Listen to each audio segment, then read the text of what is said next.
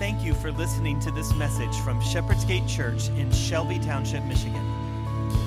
To learn more about Shepherd's Gate and to access more content, go to sgatechurch.org.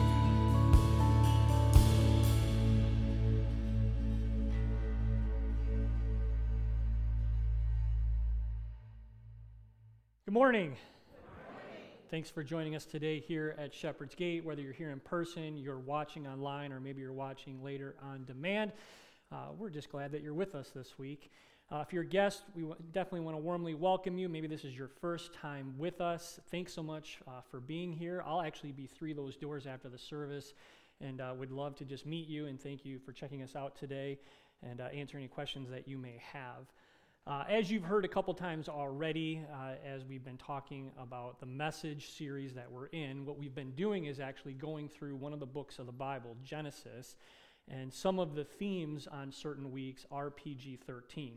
So, FYI, today is a PG-13 Sunday. Okay, so I think we got to everyone in the room. If you have kids, just want to let you know, what does that mean? Well, last service I had my 12-year-old here, so I wanted him to be here. I wanted him to hear the message.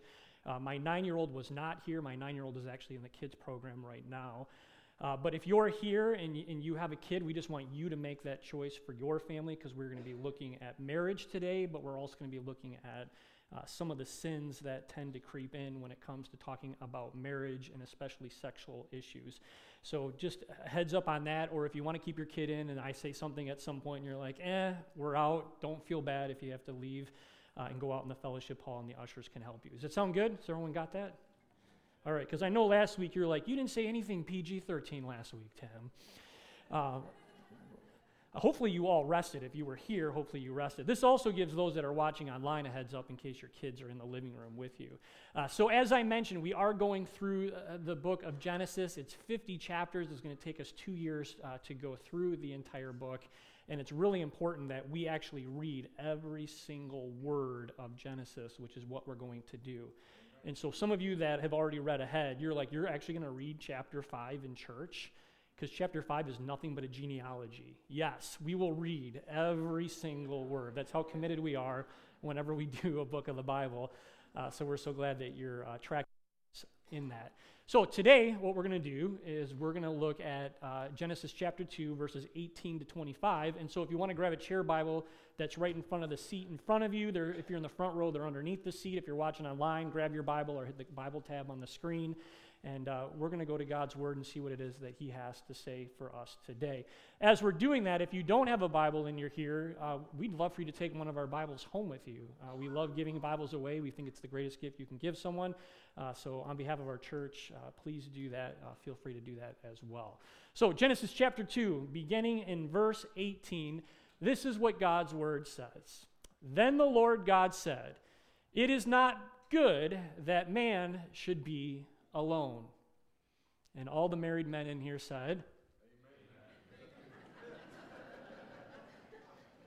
this is why we're doing this sermon. Okay. I will make a helper fit for him. Now, we need to pause for a moment. This is also our kids verse, by the way. So those of you that have kids in the kids program, this is the verse they're honing in on that you can talk about later today. We live in a day and age, right, when people are hypersensitive to certain English words. The Bible wasn't written in English, it was written in Hebrew and Greek. The Old Testament in Hebrew, the New Testament in Greek. So oftentimes people will read this simple passage and say, here we go, this is going to be the sermon where all the women are told to come under the divine authority of their husbands and how the husbands get final say and all this other stuff. That's not what this message is about today. What I'm here to tell you is that this word helper in this text is actually a biblical word in the original language. It's actually the same exact word used to describe the Holy Spirit in relation to the Trinity. Isn't that cool? And all the women said, Amen. Amen. So there's a partnership that takes place in marriage, and we're going to see as we read these out. Now, out of the ground, think of this, the Lord God had formed every beast, as we've been looking at the last few weeks, of the field and every bird of the heaven, and brought them to the man to see what he would call them, and whatever the man called every living creature, that was its name. Well, why did God allow man to name all the animals? We don't really know. I don't know, because he felt like giving man something to do. He thought it would be cool. Some of you enjoy naming your pets, don't you? Some of you labor over this for weeks and months at a time and just trying to figure out what to call those little furry things that you allow in your home. Well, it goes on to say this: the man gives names to all the livestock, to the birds of the heaven, to every beast of the field. But look at what it says. For Adam, there was not found a helper fit for him. And we all say, poor Adam. Can we just say it together? Poor Adam. So wouldn't you know, the Lord God caused a deep sleep to fall upon the man, and while he slept, he took one of his ribs and he closed up its place with flesh, and the rib that the Lord God had taken from the man, he made into a... And he, look at this, so cool. He brings her to the man. Brings her to the man. Now I want you to think about this, because Genesis also tells us that God took dust from the ground and he breathed into the nostrils of man and created man. He created him a living being. For women, he does something completely different. And the first woman, this incredible and beautiful kind of creation story, that he would cause man to go into a deep sleep and take one of his ribs. Now you notice it doesn't say that he caused the man to go into a deep sleep and he took one of Adam's hair. He didn't take it from the top of his head. He didn't go while he was in a deep sleep and go down and take one of his toes so that Adam would always know that his wife is underneath him. No, what does he do? It's his rib. They're side by side. Their identity, first and foremost, is in Jesus Christ. They're made in the image of Almighty God. And so you get this beautiful, beautiful imagery of the partnership of a husband and wife in marriage, in godly marriage, co-equals as they live out their calling on this earth in what God has purposed and planned for their life. So this is what it says. So man says, this is at last, is bone of my bone and flesh of my flesh. Finally, someone looks like me around here, right? That's what he's saying. And she shall be called woman because she was taken out of man. Now, next verse. Therefore, a man shall leave his father and his mother and hold fast to his wife, and they shall become... Now, wait a second. This is the first man and woman. How is Adam supposed to leave his father and mother? What are you talking about? Like, this is literally the next verse in the passage. You shall leave your father and mother and hold fast to your wife. Who is this passage written for? Us. I quote this verse at every single wedding that I do. It is so important that they become one flesh. And it says what? The man and his wife were both naked and they were not ashamed. You know they weren't ashamed? Because sin had not come into the world at this point. We're going to get into that in Genesis chapter 3, even though we'll look at it in a few moments. And so here they are. They're in this world, this earth that God has created. They're surrounded by all these animals. God has everything exactly the way that he wants it, including man and woman. And how beautiful and incredible that moment, that time was for them. Perfect peace. They didn't have the hardships that we have. They didn't have the pain that we have, at least not yet. And so here they are naked, and there is no shame.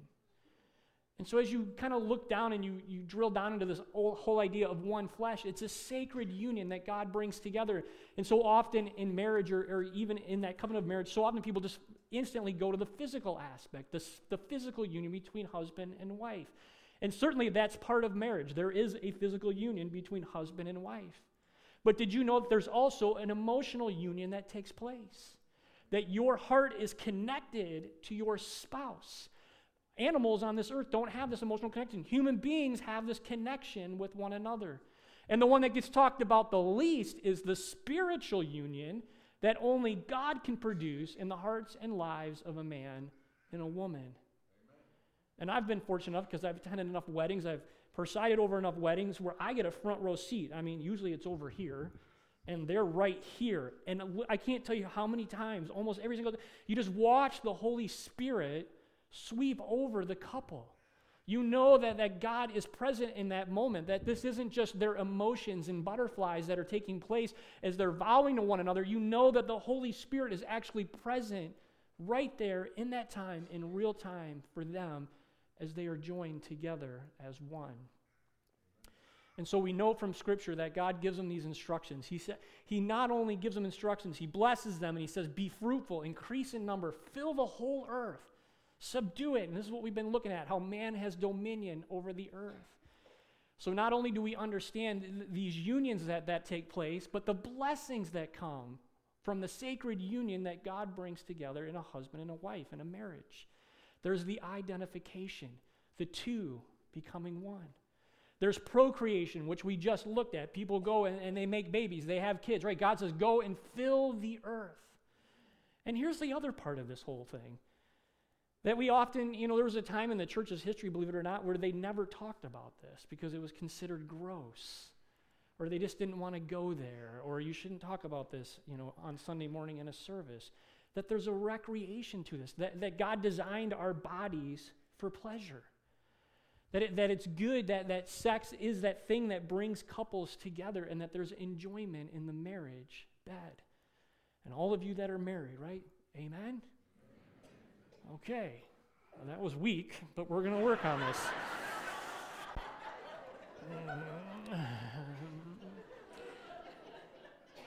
And I guarantee you it's because a lot of you are just uncomfortable with it.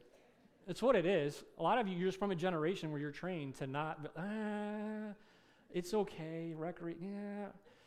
But here's what we know. Here's the world we live in. This has been one of our themes throughout so far, is that everything God creates, the devil counterfeits. Every single time, any issue, any sin, any problem that we face in our world, just go back to Genesis 3:1. Fill in the blank for yourself. And so, of course, in our day and age, the big question in this whole passage of understanding God's word, and as we look at the beginning verses of Genesis, is this. Well, did God really say that marriage is between a man and a woman? Is that really, truly what the Bible says? Or is the Genesis account one version or one kind of narrative of marriage? And this is the struggle. This is what I know that many people are trying to figure out.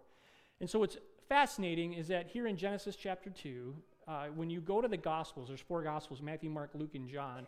2 of them repeat these words, Matthew and Mark. And specifically, these words are repeated by Jesus. And so Jesus, when he's talking about marriage and he's talking about divorce, actually in the passage, he goes back and he quotes that at the beginning of creation, so at the very beginning, back to Genesis, he made them male and female. He gave them their genders. And for this reason, a man is going to leave his father and mother, be united to his wife. The two will become one flesh. So they are no longer two, they are one. And then he adds this on to the passage, and he can add it on because he's Almighty God, and he wrote Genesis, so he can write Mark and Matthew as well. And so he adds this part on. Therefore, what God has joined together, let no one separate. And here's one of the things that we've kind of lost sight of. We don't realize in our world, in our lives, how sacred and how serious God actually takes marriage. We live in a day and age when so many people walk away from their marriages. It's so easy to kind of just dismiss marriage, or if I don't feel like I love the person anymore, or there's circumstances that come in, or my husband screwed up the checkbook one too many times, and so I'm just going to walk away from this covenant that God actually established in holy matrimony, in the covenant of marriage. And then when we look at just even what's happened in our country here in the United States, some of you might follow this just even in the last 30 years. In 1996, do any of you remember 1996? 1996 was the year I graduated high school and started my first year at Bible College in Minneapolis. Well, in 1996, who was the president? Oh, you guys are good. Bill Clinton. And he signs into law, with the approval of the 104th United States Congress, the Defense of Marriage Act. Now, I want you to think about this, because this is what the Defense of Marriage Act stated less than 30 years ago. The act banned federal recognition of same-sex marriage, by limiting the definition of marriage to the union of one man and one woman. And it further allowed states to refuse to recognize same-sex marriages. So even if there were states that had passed their own laws and allowed marriage outside of a man and a woman, the federal government, Bill Clinton, just came in and said, nope, that's not going to be what the precedent is from one end of our country to the other. Now, a very short time ago, and when I mean a short time ago, just a few weeks ago, the Respect for Marriage Act was passed by the 117th Congress, and it was signed into law by President Joe Biden. And this is what it did. It basically reversed the previous act. It replaced provisions that define marriage between a man and a woman, and it basically said marriage is between any two individuals, and this is going to be across the board in our entire country. And now I know. Some of you were saying, okay, I know that, or we've seen that. The Supreme Court was in between that, the ruling, and so that was kind of what led to what was just decided in December. And so often when we talk about this, or people talk about this, kind of the two things that come up are this. Well, aren't all sins the same? Right? Is it really a sin to be in a same-sex marriage? Or who am I to judge? Or why do I care what anybody else is doing? Or how does this impact me? Why can't we all just get along? Why do we even need to talk about this in church? And here's why. This is why.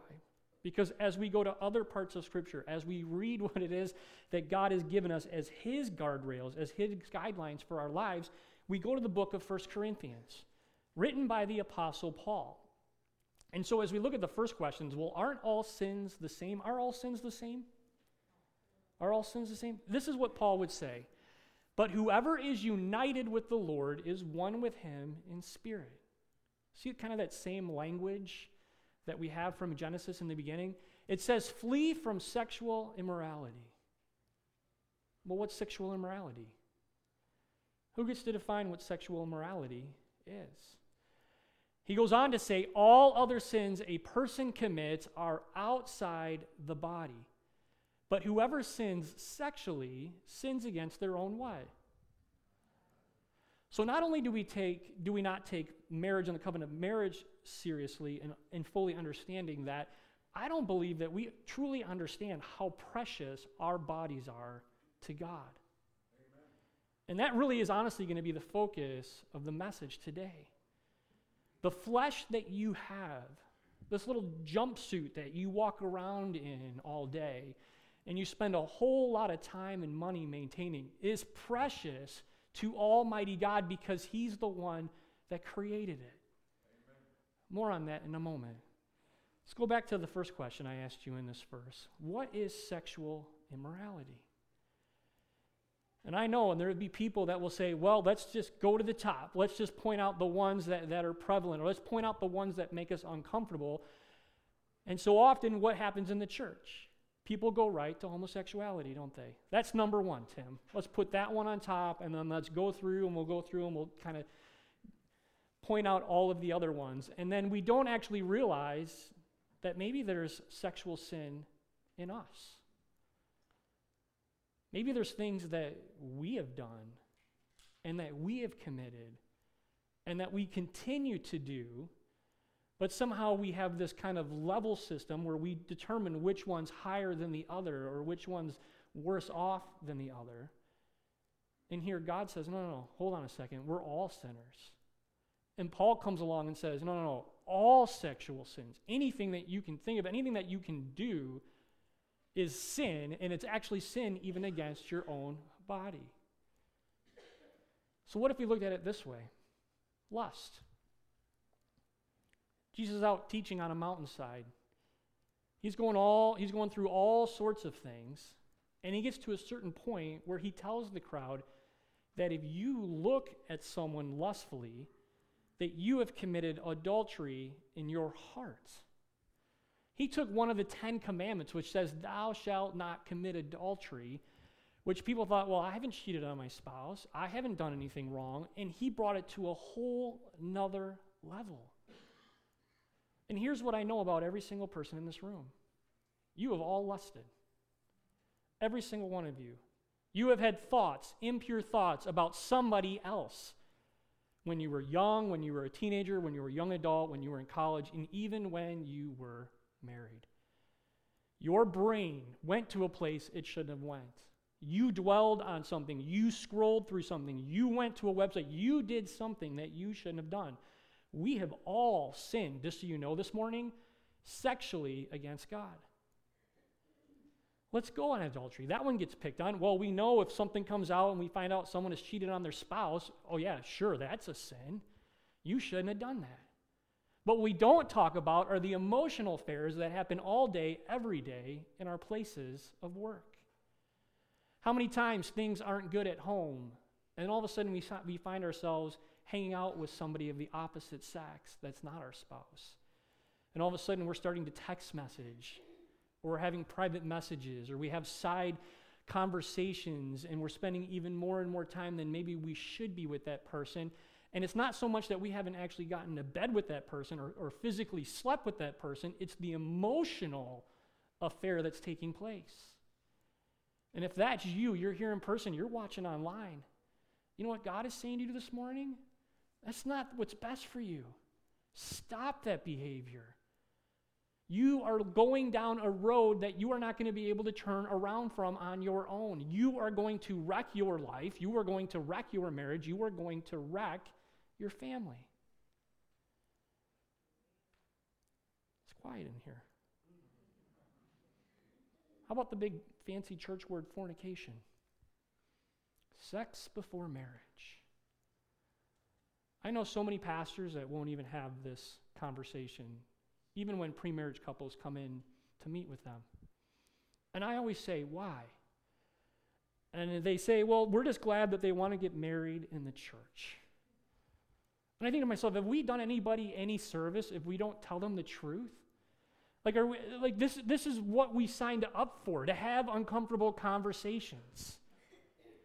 That we love you enough and care about you enough to tell you, this is what God's word says, that the marriage bed should be kept pure. That's what it says in Hebrews. That over and over again in scriptures, that the marriage bed is in the covenant of marriage between a husband and a wife. And I can tell you, every single pre-marriage couple that I have met with, they can tell you, because there's plenty of them that are in here this morning, I say the same exact thing. What are you going to do to keep yourself pure until you are married? And if you have crossed that line, if you have gone outside of those boundaries, you need to realize that it's wrong, confess it, give it to God. He's faithful and just. He forgives us. Come together as a couple, confess it together as a couple, and then now figure out how you're going to live from this moment forward walking in God's ways, because I want you to be free from your sin. This isn't to torture people. That would be like every time we meet with a pre-marriage couple, I'm like, man, I can't wait to torture another couple. How many months do you have until you're getting married? Oh, you're never going to make it. No. This is God's best for you. This is what God wants for you. How about the perversions? Those ones are easy to call out as well. Probably shouldn't have more than one spouse. I think we all agree there's some things that have happened in our world and even in our communities that just make us sick to our stomachs. Sin. Does God's grace and mercy cover these things? Is what Jesus did on the cross, is he able to cover those sins as well? Or those are just beyond our minds, and so we just don't want to offer forgiveness for those? Man, pornography. Sometimes you just get sick and tired of reading the statistics on pornography.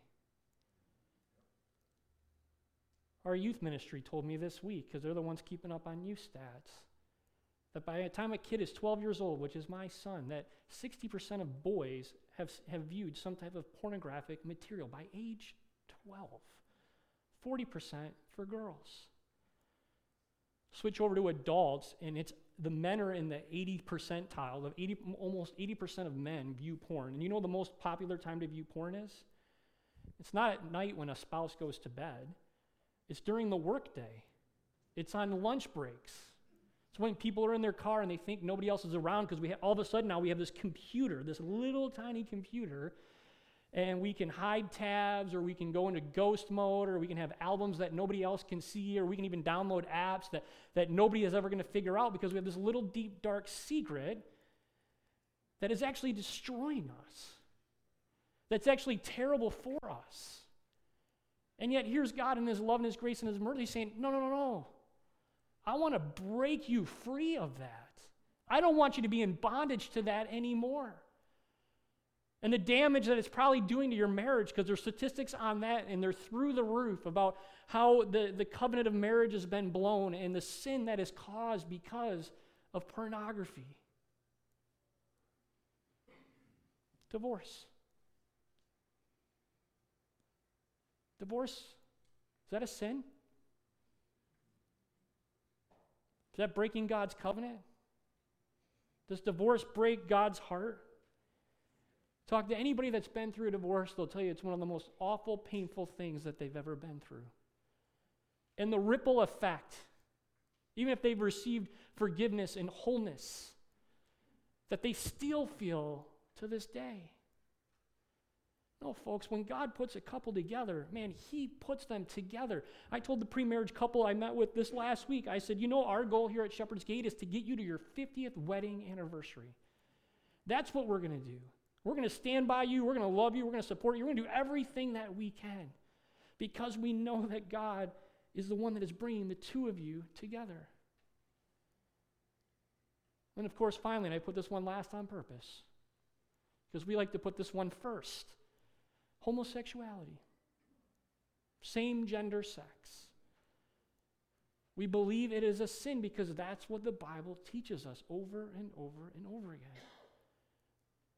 And in all of these, it doesn't mean that you don't love the people that fall into these sins. It doesn't mean you don't have a relationship with the people that fall into these sins. It doesn't mean that you all of a sudden just banish them from your life or you never talk to them again because, again, we are all sexual sinners.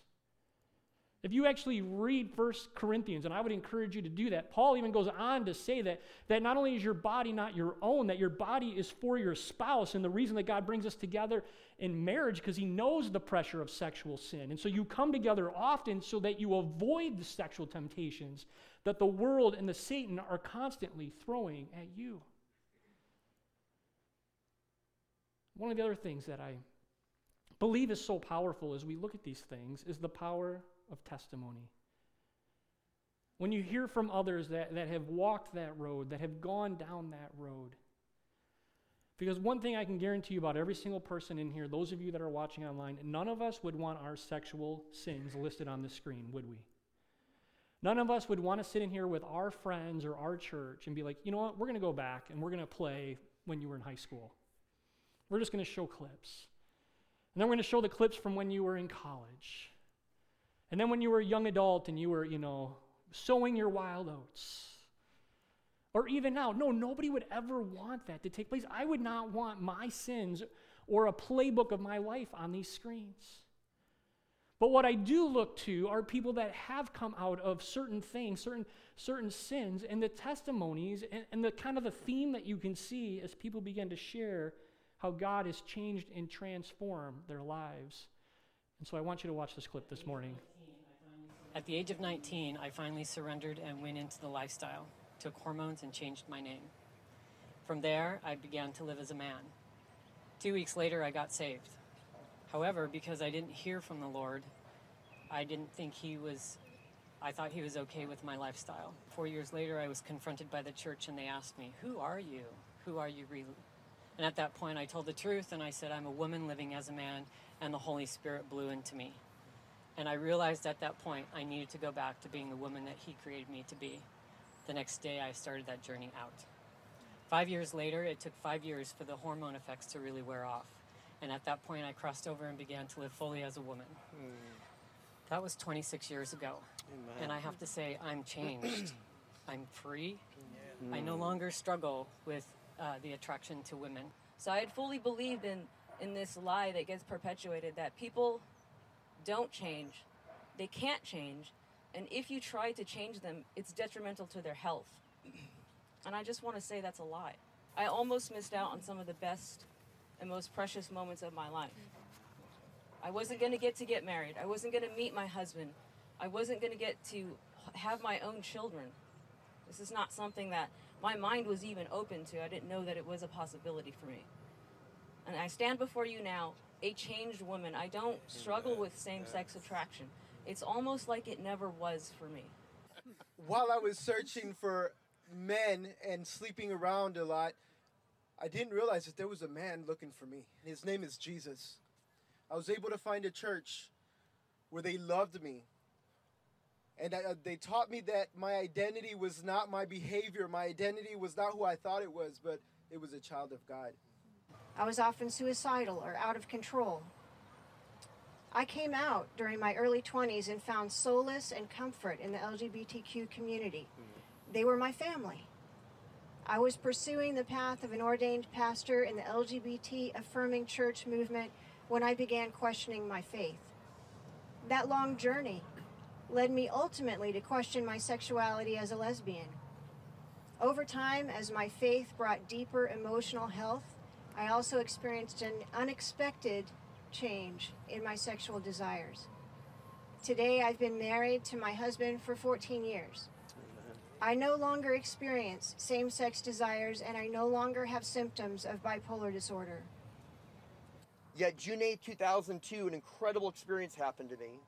Jesus transformed me. I chose to go the route of Christ. I chose to change my sexual identity. I needed help to do that. I chose to follow my faith, my belief in the Bible, professional counseling, psychiatrists and psychologists, as well as pastoral counseling I received. I never had the desire to be a homosexual, but it wasn't until people started calling me homosexual. It wasn't until they started planting these seeds and saying, hey, you know, you like hair, you like to dance, you over there with the cheerleaders instead of with the football players, you're homosexual.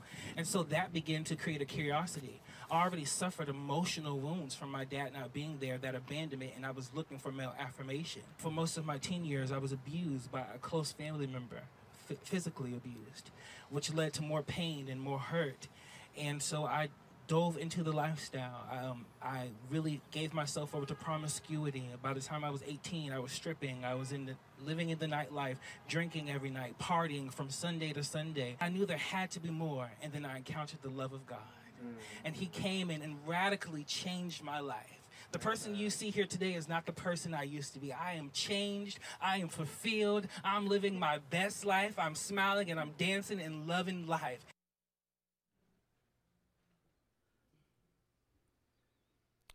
What's the common denominator in every single one of their testimonies?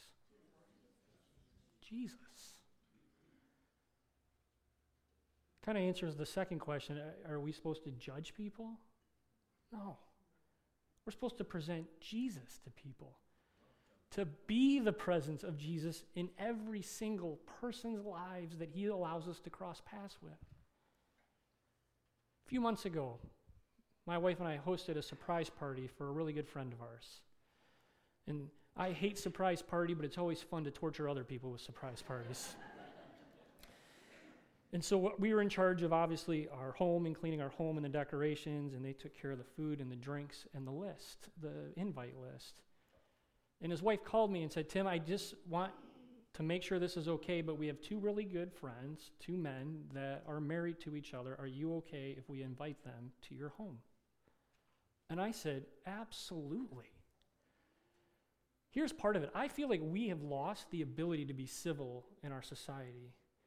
We have lost the ability to just have conversations with people and love people unconditionally, whether they agree with us or not, or they agree with our view of Scripture or not, or how we interpret Scripture or not.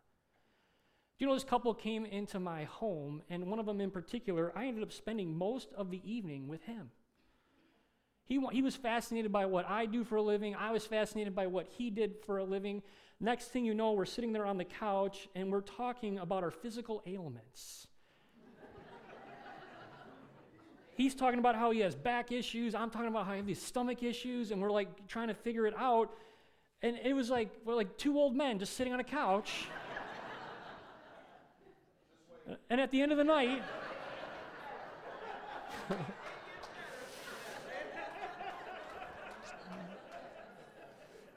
But at the end of the night, we hugged, said, hey, so glad to meet you, and we left. That's what we're called to do. Remember, Jesus said, be salt and light is the same message he said if you commit adultery in your heart. It was the same exact teaching moment when he said, you are in the world. You are the light of the world. You may be the only presence of Jesus that people receive. And whether or not he has faith or doesn't have faith isn't up to me. It's up to God. God's the one that produces faith in the hearts and the lives of every single person, including those that have sexual sins, because it includes us. So God help us. God, help us navigate the times that we live in. God, help us, because I know parents, this is tough, because how do we talk to our kids about this, and what does this look like, and to what degree do we do that? You know how you talk to your kids? You go back to Genesis, and you read them the account in Genesis. You go back to Matthew and Mark, and you read them the account in Mark. You go to 1 Corinthians, you say, here's the passage. Guys and girls, this is what God says. These are the parameters. These are the guidelines. By the way, God loves you, and I love you. And I will always be part of your life. Paul said this, do you not know that your body, remember this is what we're talking about today, is a temple of the Holy Spirit that is within you, whom you have from God? Going back to Genesis, God created you. You are not your own. You were actually bought with a price. That's why we don't believe in my body, my choice. This isn't my body. This is God's body that he gave me. I want you right now to go ahead and pinch your skin, okay? Go ahead and pinch your skin. And if you're next to somebody you know, go ahead and pinch their skin as well. This is the part of the gospel account that people don't like. You will have this flesh for all eternity. That's how precious it is to God. When you die, whether they put your body in the ground or you are cremated, that at the resurrection, when Christ gets the nod from God Almighty and comes back, and there's the resurrection of the dead, your remains will be reunited with your spirit, and you will keep this body for all eternity. That is how much God values your body. That is why he writes these words. You are not bought, you are not your own. You're bought at a place. Glorify God with your body. So I know you're wondering, so what are we going to do as a church? Where do we go from here? How do we navigate this? Number one is this. We have to admit we're all guilty of sexual sins. And I hope today that you're willing to do that. And good thing we're going to receive communion, because if there's a sexual sin that you're dealing with, you need to get that out and confess it to God, and instantaneously he's going to forgive you of that sexual sin. We as a church are going to continue to live out our mission and vision to love everyone unconditionally. You're here and you don't agree with me, I'm so glad that you're here. I hope you come back next week. I want a friendship with you. I want to walk with you. I want to talk to you. I want to hear your side. I want to hear what it is that you're processing and how you're handling all of this, or what it is that you believe. We will live out our mission and vision, Shepherd's Gate. Amen? Amen. You better have been loud on that one. All right. Last one is we are going to serve others with compassion and community. This is it. This is the end of my message. Because we have been placed in a world in this time, in this day, in this age. And what people hear is rejection. What people hear from the church is, I'll never be welcome there. All they're going to do is hate me. They're going to tell me I'm wrong, this or that. In church, we have the opportunity to be the hands and feet of Jesus, to be the arms of Jesus as we embrace people, no matter their sexual sin, and to love them and to serve them. As a church, we're still trying to figure out what that even means and what we can offer even our community. Many of you know a few weeks ago we announced that we're having this class that starts actually today at 12 o'clock. If you don't know about this, listen. This is a class for those who are parents who have kids that are LGBTQ. It's a support group to come together to hear stories, to share. Last week they had a meet and greet. From what I'm told, the class went really well. Everyone was able to kind of network with one another. And I feel like this is just us tipping our toe in the water. I feel like this is just one of many classes that are to come in our care program as we look and we see where God is calling us to serve others, again, with compassion and humility. Amen. Amen.